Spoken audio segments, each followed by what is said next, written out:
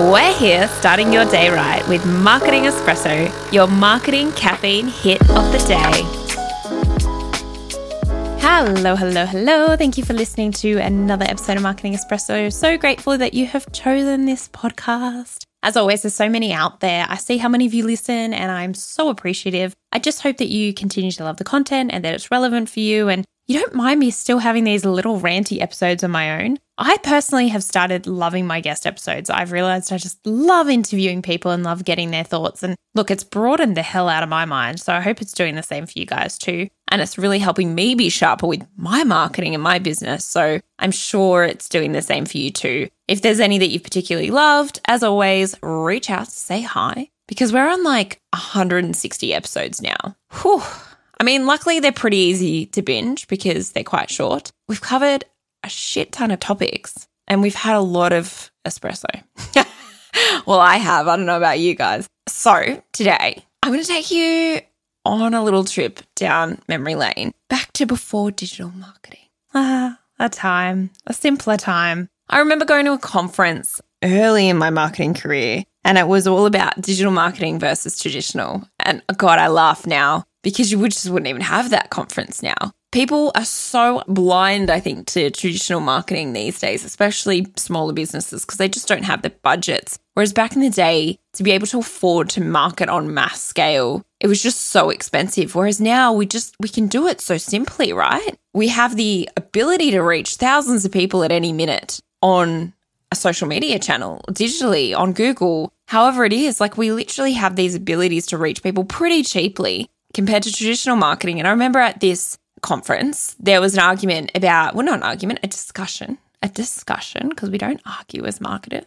There was a discussion around whether traditional marketing, you could track it as easily as digital. And obviously, like, you just can't. But I used to spend a lot of my time educating and teaching businesses how to track traditional marketing. But that's not what today's episode's on. But if you do need to know about that, just ask me. Take me back to me old days. But today we're going to talk about why your digital presence is your new shop window and why it matters for smaller businesses and why it matters for retail businesses and why it matters for businesses that think it doesn't matter, that think they can post once a month and that's all good. You wouldn't update your storefront or your store every month.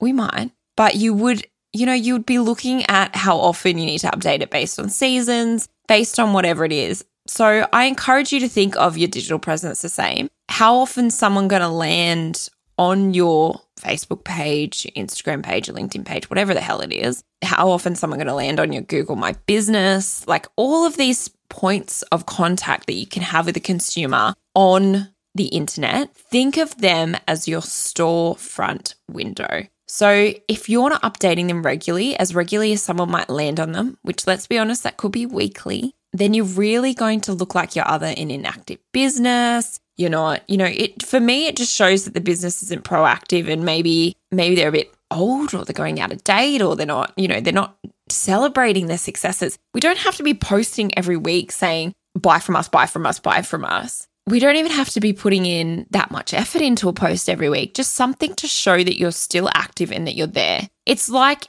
not posting is like having a store that doesn't look inviting. It's like having your shop windows shut constantly. It's like having your front door shut and only letting people come in when they knock. These are great analogies, aren't they?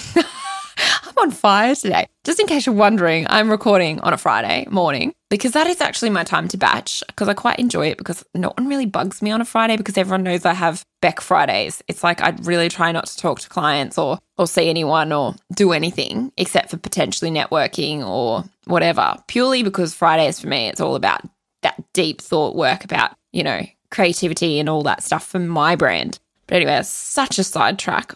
I had an episode with Michelle Broadbent on that stuff, so you can go back and listen to that one. But back to today's episode. So yeah, if your storefront looked unappealing, people aren't going to walk in. Back in the day, it used to be all about how can we make our shop front look like the best in the street or the best here. Like I remember when my very first marketing job, that was what I took upon myself to do because I saw my storefront for this business that I was working for. I was like, it's a bit shit. It's old. It looks old fashioned. It doesn't look like it's been updated for a while. We need to zhuzh it.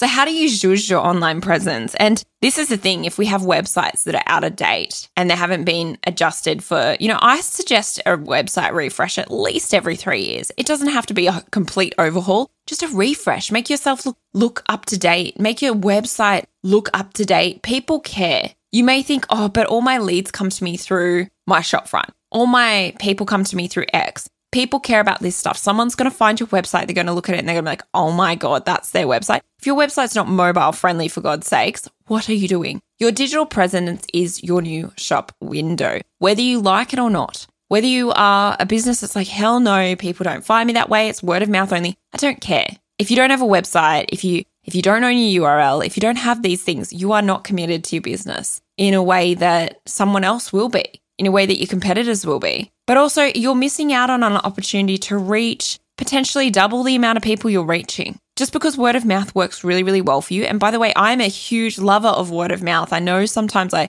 harp on about it, but I love it. And I think if it's working for you, awesome. It is one of the best ways to grow your business. It's one of the best ways to generate warm leads because you already have that person that's given you a testimonial before someone cold finding you. But this other thing, this digital footprint, gives you the opportunity to reach the people that are cold and for them to build a relationship with you, to feel like they're on your business journey, to feel like they know you. Anyway, I'm going to stop going because I feel like these episodes keep getting longer and longer because I just go on my little rambles and rants.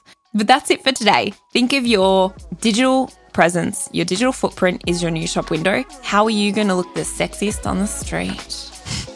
Have a great week, guys.